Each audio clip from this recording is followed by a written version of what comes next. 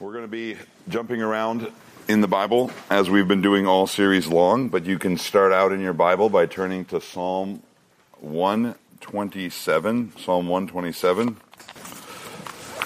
And let's pray together. Dear God in heaven, we're thankful to gather here. We're thankful to sing these songs in your name and rejoice in you and your creation and in the redemption that you provide for us through Christ Jesus. And we rejoice in the place in your family that we possess through Christ Jesus. It is a family of joy, of fellowship, of correction and confession, and also great comfort. And we are thankful to be members of it.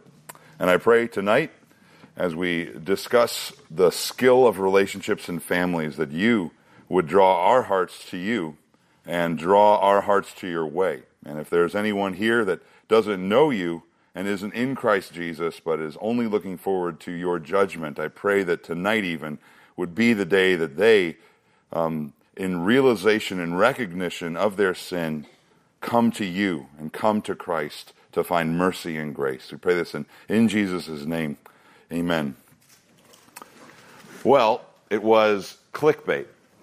And you know what clickbait is. It's just totally a title that's meant to make you click on the article so that the website can instantly download thousands of viruses onto your computer. And I knew it was clickbait, but I clicked anyway. Because, well, it was Tim Challies, so how many viruses could I get from Challies.com, I thought to myself. And I was pleasantly surprised to realize that he recognized that he was doing clickbait himself. But it was a really interesting title. And it got me to thinking a little bit about the message tonight. His title was this: If Satan Took Up Marriage Counseling.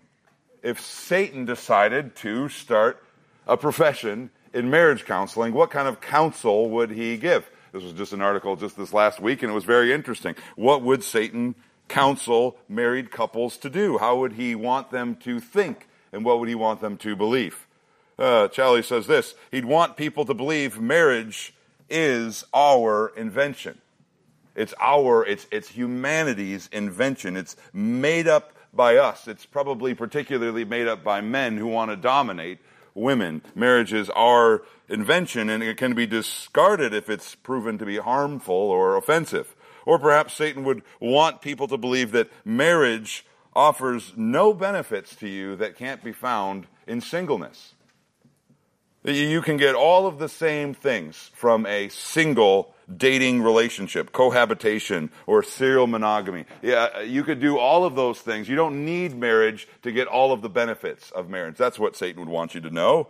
Or he would want people to believe that marriage is really just about self-fulfillment. It's all about, what can I get out of this relationship? I'm choosing someone to marry who's going to give me the most fulfillment. That's what Satan would want. He would also want people to believe that marriage is actually a threat to you, to your life goals, to your purposes, and you should postpone it as long as possible because it's going to get in the way of all the things that you need to do to feel satisfied and fulfilled. He wants you to believe that marriage is a place where friendship with the guy goes to die. Where enjoying a relationship does not happen. He wants you to believe about marriage that marriage is also the place where sex goes to die, where the true joy in a sexual relationship is outside marriage. But marriage is where it totally loses all of its charm, all of its satisfaction as well. He wants you to believe that children are a hindrance to your happiness, and they should be avoided at all costs. Or you should be bitter at them or resentful for their presence. He wants you to insist that your problems can only be solved when the other person comes to you first and first confesses their wrongs. That's what he wants you to do. And he wants you ultimately to focus on all of the downsides, the hard parts, the griefs, the agonies of marriage, and never think about the joys. Now, why would Satan want to counsel people this way? Or why would he take up marriage counseling this way? Because he doesn't want you to believe any of the things that God tells you about marriage. God actually says marriage is a great place of joy, a great place of satisfaction, a great place of fulfillment. But the devil does not want you to believe that. Marriage is God's design. It's the creation of one man and one woman into one family unit, the basic building block of society. And it is God's design, and it is God's way of joy and satisfaction and happiness. And Satan wants you to not believe any of that. But that whole article got me thinking about what would Satan want you as a child in a family to believe and think about being in your family. How would he counsel you if you came to him with all of your problems and all of your family discouragements? How would he want you to think about your family? He would probably want you to think this way. He would want you to think that my family is a total headache and a total pain in my life. He would want you to think about your family that my family is a waste of my time. I can't wait until I grow up and get out of here because this whole family thing, being in this family and being under my parents' roof, is doing me no good. He would want you to think that your family is so embarrassing all the time and you can't stand being with them in public. That's how he'd want you to think about your family. He'd want you to think that your family is the last place you want to look for friends. He would want you to be ashamed of your family, to be afraid to be seen with your family. You don't want to choose friends there. You don't even want to be seen among them. He would also want you to believe that your family is getting in the way of your personality, that your family is getting in the way of your satisfaction, that your family is getting in the way of your personal achievements, that your family is getting in the way of your future and your hopes and your dreams. Your family is slowing that all down and hindering that. That's what the devil would want you to actually think about your family. Now, some of you maybe are like, oh no, that's how I think about my family, or at least one of those points. Satan would counsel you that way because, you know why he would counsel you that way? He knows the power and the importance of your family to your life. And not just to today, but also to who you will become and who you will be. And he says to himself, if I can make you think selfishly about your life and your family today, then I will easily be able to make you think selfishly about your future life and your future family when you're married. And guess what? I'll destroy both families. That's what Satan wants to do. He wants to destroy God's design for you. Tonight I want to tell you, or just kind of talk to you a little bit about why God has given you a family. I want to talk about why God has given you a family. And by family, I mean a dad and a mom. Maybe you don't have both of those things, but whatever that is for you, a dad and a mom in the home taking care of you and siblings that come from that marriage relationship. That's the immediate family. That's what I'm talking about. But primarily, the family as it is led by a parent and primarily by a father. That's the kind of family I want to talk to you about. I want to talk to you about why God has given you your family. I'm not talking about a big extended family. We're not talking about that. I'm just talking about your tight-knit family. Why has God given you your family? Reason number one, God gives family for our shade. God gives family for shade. Or you could think of it as protection or a block or a wall. But God gives family for shade. Maybe you think you can do without your family. Maybe you think you'd do much better on your own. I'm basically on my own already. I could do so much better without my family. But I would suggest to you that is a bit of an arrogant statement. And that is an ignorant statement as well. That's not actually looking at what the Bible says about your family. God gives family for, get this, mercy and strength in your life. God gives you family so that you can experience mercy. This is one of God's common graces. It's in a family. You receive mercy and strength. Even in a perfect world where there was no sin, no wrong. We already talked about this in Genesis 2:18. God looked at a man alone and he said, it is not good for man to be alone. A family is there to give you something that you need. It's, you could say, companionship, it's help, it's strength. And what I want to talk to you about is a shield. For example, if you're in Psalm 127, notice the strength that a family provides. Notice the strength that comes to someone who has a family in their life. We'll read Psalm 127, verses 3, 4, and 5. Behold, children are an inheritance of Yahweh. The fruit of the womb is a reward, like arrows in the hand of a warrior. So are the children of one's youth. How blessed is the man whose quiver is full of them. Now you're probably saying that's talking about parents. But don't you see, there's this strength about a family.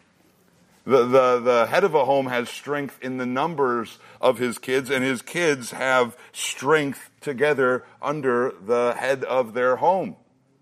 There is weakness in isolation. For one, because you're isolated from a right view of yourself, as we saw a couple weeks ago. But there's also just plain weakness too. You are weak when you are alone. And we actually heard about this at Winter Retreat when we were talking about Ecclesiastes, right? Alliances help you.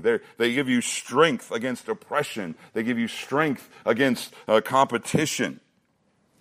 Especially in a fallen world and a frustrating world, being together with people gives you strength.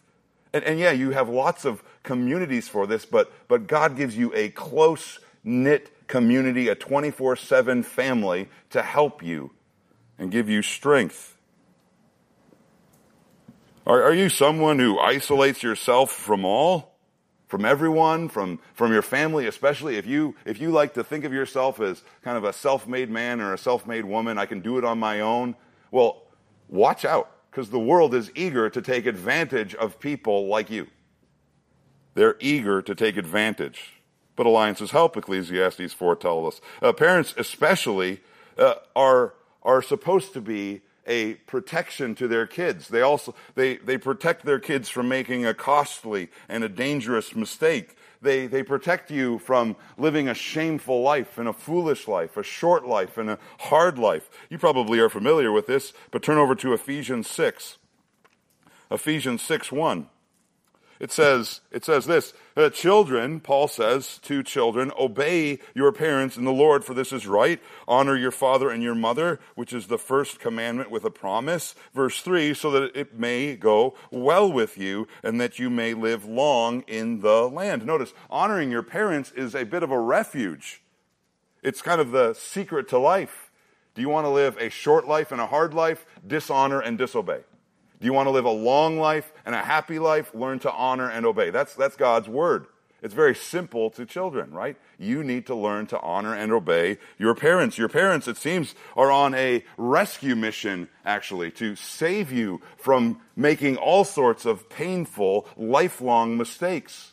They are to help you live a long life and a happy life, right? That's what he says in verse 3, that it may go well with you and that you may live long in the land. Parents are a blessed source of rescue to the children who honor and obey them. But think about it this way, and this was another thought I had about a family providing shade. A family is a shade in a desert out there of relationships. A family provides actual relationships that are true, that are sincere, that are committed. They have to be together. You can't get rid of your family. They will be loyal to you. They will be committed to you. I talked about this a while ago, but remember the definition of a true friend. Someone who knows enough to destroy you, but doesn't. That's a true friend. How are your parents not on like the top of that list? They could destroy you, but they don't. Your parents might be the best friends you have on the planet. They could ruin your reputation, but they don't. And also, parents, did you know this? They're willing. This is another sign of a true friend. They're willing to risk their relationship with you in order to tell you the truth. That's a true friend. That's a true friend. And you have this companionship. You have this loyalty built in. I love being in a family. I love it. You don't have to pretend in a family. Nobody's fooled by you in a family. Everybody knows who you are. Everybody knows what you look like without makeup. And everybody knows how pathetic you are in the morning. Everybody knows. And they still love you, and they still are committed to you, and there's a comfort and there's a joy in that, right? A true brother, a real sister won't be a misty friend. I mean, in theory, they won't be, right? They won't leave you or desert you. They know you in your weaknesses, and they still love you. Even after all of your weaknesses are revealed, in fact, they still will be there. For one, because they're not surprised by any of them, because they knew them the whole entire time. You just didn't. I love Proverbs 17:17. A friend loves at all times, and a brother is born for adversity. I mean, you are wasting your time if you're ignoring perhaps really great friendships in your family when you're all over the place looking for friends, when great friends could be found right at home. They won't be misty friends, in other words. They'll tell you the truth. Why? Because they have to live with you, and they don't want to watch you ruin your life. Families can be a great place for friendships, committed friendships, in a world of mist, you could say. Well, why else does God give us family? Here's another reason.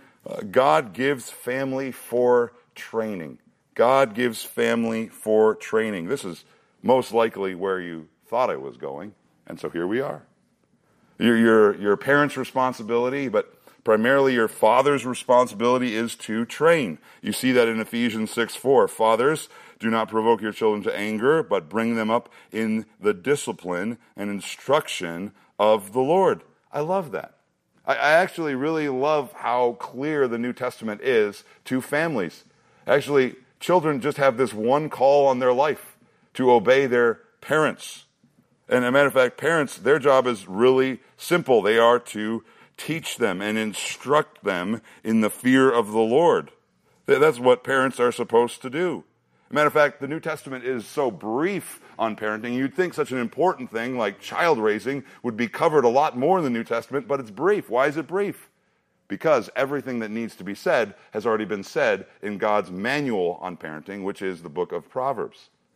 But that's what Paul's basically jumping on. And I actually really like it when you evaluate the parenting style in Proverbs. You know what you see? You see the parents talking a lot to their kids. But you see the father talking the most to their kids. It says in Deuteronomy 6:6-7, these words which I command you today shall be on your heart. You shall teach them diligently to your sons, and you shall speak to them when they sit in your house, and when they walk in the way, and when you lie down, and when you rise up. And the parent's whole life is to be teaching and to be instructing you. Matter of fact, in Proverbs 6:20-21, this is what a father says to his son. He says, my son, observe the commandments of your father, and do not forsake or abandon the law of your mother. And then notice what he says, bind them upon your heart, tie them around your neck. The father is saying, let my instruction hang on you. Let it be so close to you that you can't leave it, that it's going with you wherever you go. My words have filled your mind and your heart, and they're always with you. That is what a father and parents are supposed to do. They are supposed to be instructors of their kids. The child's role is to have a heart that is continually open, willing to hear, willing to obey. But the parent's role is to train. Now, maybe perhaps you're saying, should I really be so influenced by so flawed individuals as my parents? I'm not sure if I should bind the words of my parents around my heart and around my neck. I'm not sure if that would be a good thing. Well, for one thing, parents who seek to honor God speak to you in a way that is completely and should be fully influenced by the Word of God, right? They speak words to you that should be filled with the Word of God, yes. Their goal should be the same as God's goals, and that is to grow you in the fear of the Lord. That is to grow you in spiritual maturity so that you're no longer a fool. They are to also protect you from painful ways. They are to tell you to avoid this and avoid that and help you grow in your maturity. Parents are supposed to do that. But even if your parents are flawed, they still are wiser than you. And they still can give you counsel, and the rule of the Lord still applies to them. You are to learn to honor and obey them. They have still been given to you, even in their imperfect state, to help train you, to help grow you, to help mature you. Even unbelievers can help you grow. Matter of fact, one of the most important things that you need to learn is to honor and obey. That's really the most important thing you need to learn. Because if you are a rebel against God, it is because you are also a rebel against your parents. If you are a rebel against your parents, you are just going to be a rebel against God. But if you humble yourself under your parents, that means you're truly humbling yourself under the Lord. And parents are God's way of directing you to God, to remind you that you are not the head, the only person in your life, that you have to submit to someone else. And ultimately, that someone else is the Lord. That's the reason why God gives you parents as well. He gives you parents for training. But here's another reason that God gives parents. God gives family, parents, particularly for rescue. God gives you family for your rescue. Beware of the trap that a lot of good kids like you might fall into. You might really like that part about how a family is a shade and a shield to you. You may say to yourself, get that ugly, evil, Christ-hating world out of here. I am so glad that I have parents and family who protect me from all of that. That's a good thing. But the trap in that statement is the very last thing. I am now safe from evil because my family is a shade to me. Beware of the trap of thinking, hey, just because I'm in a good family who wants to protect me from the evils of this world, I am safe from evil. Well, why do you think the world is so dangerous? Why is it that shade from a family is so precious? Well, it's because your evil heart, by nature, is naturally drawn to the evil things of this world. That's why a family is such a blessed thing, to have a family shade you from the evil of this world. Because if given the chance, you'd run for it. Family is a blessing, no doubt, not only, though, because of what it protects you from, but also what it exposes you to. Families, particularly parents, are God's gift to you to expose the evil in your heart that willingly wants to go after sin. Listen to Proverbs 22:15. It says this: folly is bound up in the heart of a child.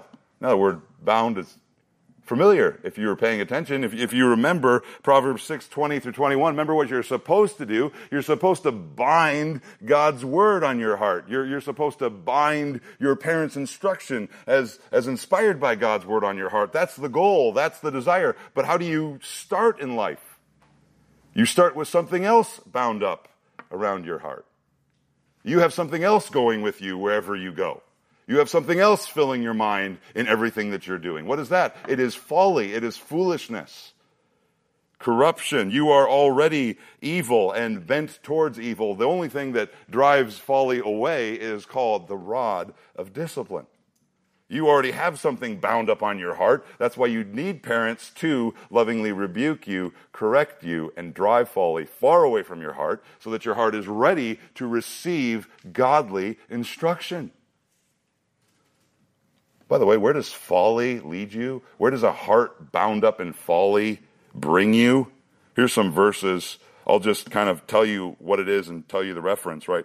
It leads you to becoming insolent. It leads you to become abusive. And it leads you ultimately to become humiliated in life. That's what a folly heart brings. That's Proverbs 19:26. It brings vexation and bitterness to others. Proverbs 17:25. The one who ignores rebuke is a fool, and that person basically thinks that they don't need to follow any of the stop signs in life. Folly means you think none of the rules apply to you, and you result in never-ending shame. That's Proverbs 13:1. Or how about my favorite verse to read with my family? In the ESV, LSB changed it. Proverbs 12:1, which says, the fool is stupid. It was just life-changing to my family. This was the most important parental moment in my young children's life, to hear these words come from the Bible. It says this in the ESV in Proverbs 12:1. He who hates reproof is stupid. You'll be stupid, and everybody around you will know you're stupid. But because they'll probably be misty friends, they won't tell you about it. The fool is stupid. Essentially, you will have a hard life and a short life. That is, someone who has a heart bound in folly.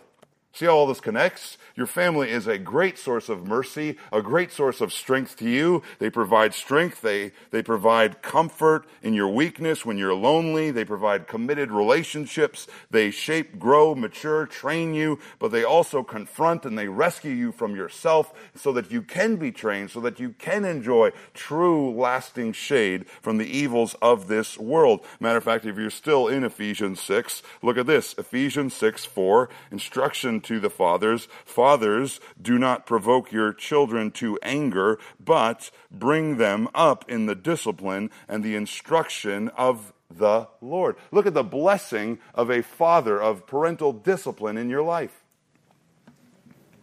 It's kind of interesting, right? We always say that, the father has to be careful not to provoke their children to wrath. But did you ever realize what that verse is saying? How does a father provoke his children to wrath?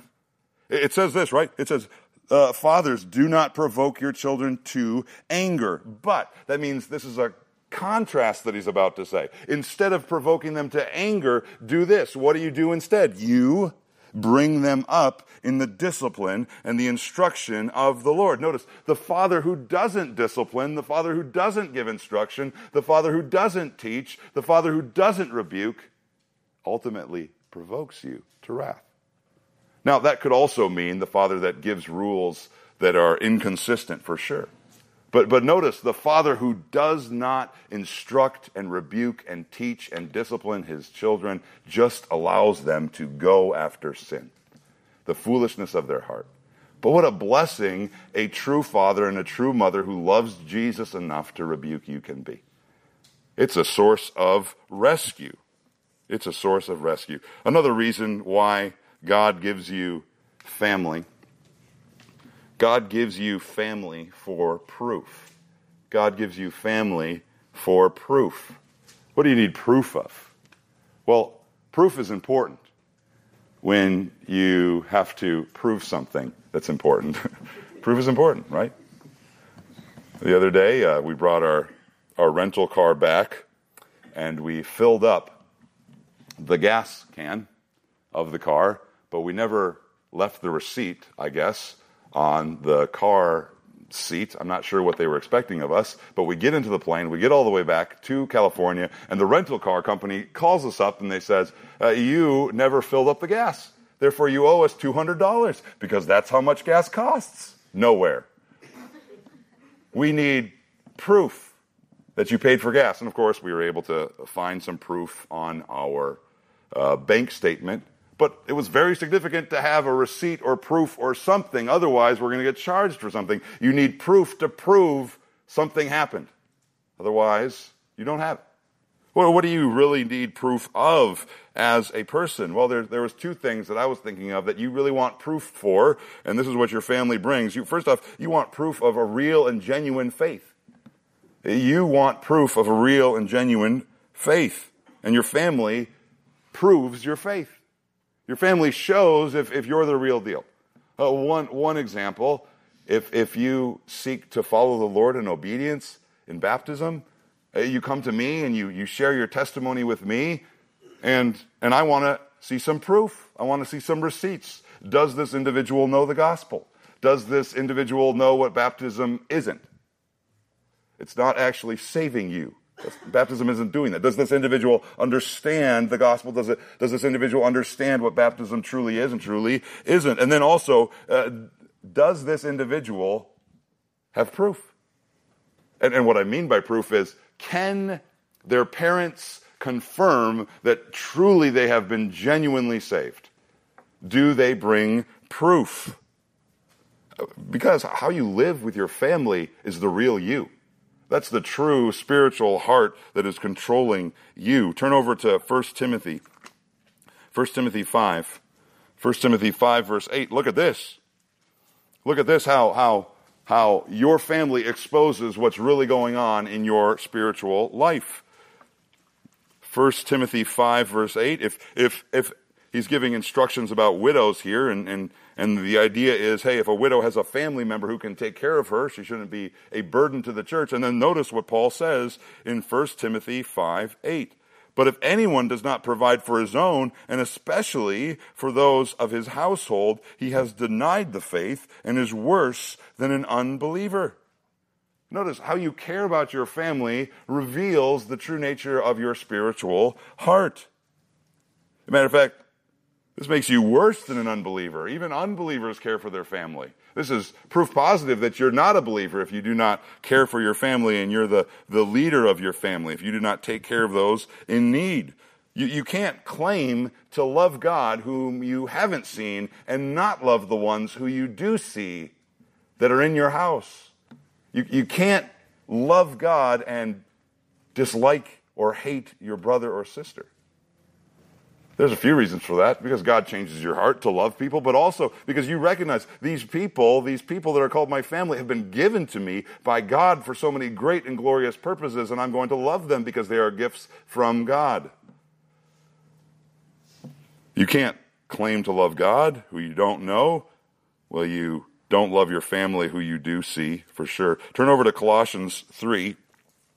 Colossians 3, this is striking. Colossians 3, verse 20. Paul gives a parallel list to Ephesians 6. It's a little bit shorter, though, a little bit more succinct, and it's helpful to us. Paul says in Colossians 3:20, children, obey your parents in all things. And then notice the reason. For this is pleasing to the Lord. And notice that. Your attitude towards your parents, and by extension, your attitude towards your family, reveals your attitude towards your God. And notice this too. Your position in your family is seen by God as an opportunity to worship. In this moment, I can do something that is pleasing to the Lord. I want to do that. What does that show? That shows that your faith is genuine. That you see this as an opportunity to worship your God. That you truly have received the love of God because now you must give love to those who are closest to you. Your family proves your faith for sure, that it's genuine, that it's real, but it also proves another thing. It proves your spiritual maturity. It proves that you are grown up in your faith, not just that you've begun in the Christian life, but you've also grown up. You're getting closer to adulthood. You're ready for responsibility. You're ready for marriage. That is proven through your interactions with the family. How you handle difficult family situations. How you handle the difficult relationships between siblings. How you handle all of these things is actually a training ground, a skill of relationship that you are developing that you will use later on in your life. This whole series is the skill of relationships. You start with little relationships in your life, and you grow through those relationships. And your family is one of God's ways to grow you more like Himself than any other instrument in your life. Are you ready to handle marriage relationships? Are you ready to handle conflict and seeking to resolve or bring resolution to conflict? Are you ready to take care of someone and provide for someone? It is shown in how you treat your family. There's this book on my shelf that you all are terrified of, at least if you're a boy. It's called, it's by Vodi Bakum, and it's called What He Must Be If He Wants to Date My Daughter. Just like, man, I'm afraid. I'm married, I'm afraid, right? Vodi Bakum is a very intimidating individual. What he must be if he wants to date my daughter. But it's a good thing. A father should have some standards. A father should say, hey, can you prove that you're ready to handle marriage? Can you prove it? My daughter brings a man to me, and the question I'm going to ask is he proven? Is he proven? Is he proven as a follower of Christ, Vody would say? Is he proven as a leader who leads like Christ? Is he proven to care for and desire children? Has he proven himself in that? Is he proven as a protector? Is he proven as a provider? Is he proven as someone who is pursuing and experiencing victory and purity in his life? Is he proven in those ways? Listen, if you go to some dad someday and say, well, I want to become those things, but you got none of those things, that dad should say, probably not. Try again next year, right? A dad should say, show me the receipts. And you see the receipts in your home. That's where you begin to develop those skills. But we could also say, hey, there could also be a book written about the girl, what she must be if she wants to marry my son, although that is not as scary to me for some reason. Well, I would still say the same thing. I would say she needs to be proven. Has she done anything in her life to make you think that she's ready? Is she a proven follower of Christ herself? Is she proven in leaning into and rejoicing in the role that God has given her? Is she proven as someone that humbles herself under her father with joy? Because that's going to be how she relates to you in a way. Is she proven in her parents' relationship? Is she proven in self-control? Is her mind under control? Does she have her will under control? Are her emotions under control? Is she proven in self-sacrificing service for others? Does she do anything for anybody else? Is she proven in her use of free time? Is she proven as a discipler? Does she make disciples? Because guess what? The best parent isn't someone that just knows how to carry babies around. The best parent is someone who wants to make disciples, who make other disciples. Those are the kinds of fathers and mothers we want. Is she proven? Is she pursuing to be a discipler? You should demand it.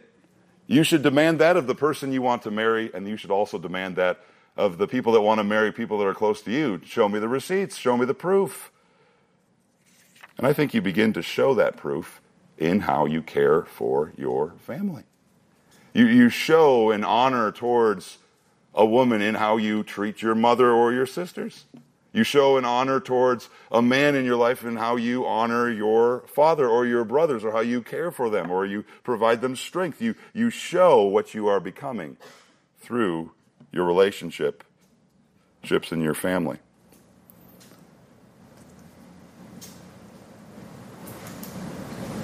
And this is basically what we're trying to say. We've said God gives you family for shade. God gives you family for training. God gives you family for rescue. God gives you family for proof. But this is all essentially saying this one little last point that I want to share with you. God gives you family for trajectory.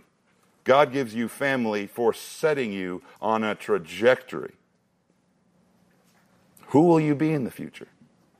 Who will you become? What will your skillful relationships look like 10 years from now? You will be who you are today becoming. And you are set on this trajectory by the way you interact with the relationships in your life, particularly your family. Turn over to Proverbs 22. Proverbs 22. This is not a promise. This is not a promise of great things to happen in your future. This is merely a prediction. Some people look at this verse and they say, it's a glorious promise. But actually, it's a terrifying prediction, because it could go either way. Proverbs 22, verse 6 says this: train up a child according to his way, even when he is old, he will not depart from it. Who you will become is who you're becoming right now. You are being trained right now, today, in the relationships that you've been given, particularly in your family, but also in this church and in this youth group. You are becoming who you will be.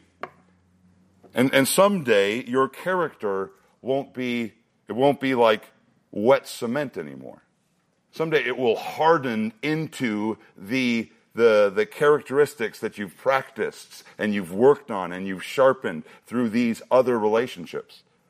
And you will be hardened in those ways. Even when he is old, he will not depart from it. This is a prediction that's horrifying if you train yourself to be a fool all of your life. Do you really think you're ready for the highest relationship in the world, which is marriage relationship? Are you ready to be responsible in the family that you're in right now? Are you loving and praying for those people who are difficult in your family right now? Do you care and listen to your mom? Do you care and listen to your sisters? Do you try to provide strength to your father and to your brothers? Are you actually becoming something? Because you will be who you are becoming.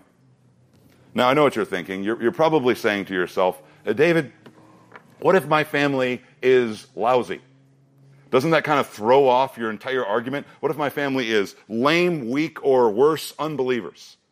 What about me? Yes, certainly, God's good gifts can be twisted to horrible consequences, right? Right? What was meant for shade becomes an exposure of evil, right? This family is just exposing me to all sorts of sin. What is being trained is actually every evil lust, every evil deed, every evil thought that's being trained in the family. What should have provided a rescue to you is actually a trap. That's what your family is. And all that is proved about you is that the apple doesn't fall very far from the tree at all. I'm just like my parents, and that's a terrible thing. And you are becoming hardened even to a worser state than your parents were.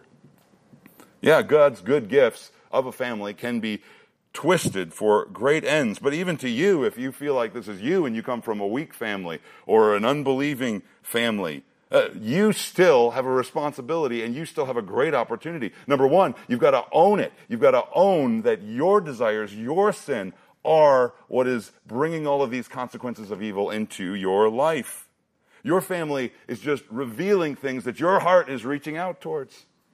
But it's really your sin. It's not their fault. It's the sin inside of you. And all it does is prove that God is right, that God is accurate in how he assesses the family. But your calling, even if your parents are unbelievers, is only higher, is only more glorious. You should seek to honor and obey your parents every day because it is a witnessing opportunity. Matter of fact, that's what Peter says in 1 Peter. He says, If unbelievers are going to accuse you of anything, let them accuse you of loving Christ. And you obey them as an act of service to Christ. And you're constantly obeying them, eager for an opportunity to share the hope that is within you. That's 1 Peter 5:13. But you also need to remember, those of you that maybe have weak families or unbelieving families, you need to remember this. God has given you a family that's better than that family. And a family that can be your family even when that family fails you. I love Psalm 68, 5-6. God is a father to the fatherless, a judge to the widow. That is our God in his holy habitation. God causes the lonely to inhabit a home. He leads out the prisoners into prosperity, but only the rebellious dwell in a parched land. God gives homes and a family, and that family is found in his church. But you need a family. You desperately need a family in your life. Your calling is always the same, to honor and obey as unto the Lord. Let's pray. Dear God, thank you for this moment that we've had to be in your word. And I pray that through this series of minutes that we've discussed these things, that you would etch desires into these hearts. Both a desire to confess their sin to you and the evil of their heart to you, but also to lean into their family and use their family for your purpose unto your glory. Pray this all in Jesus' name. Amen.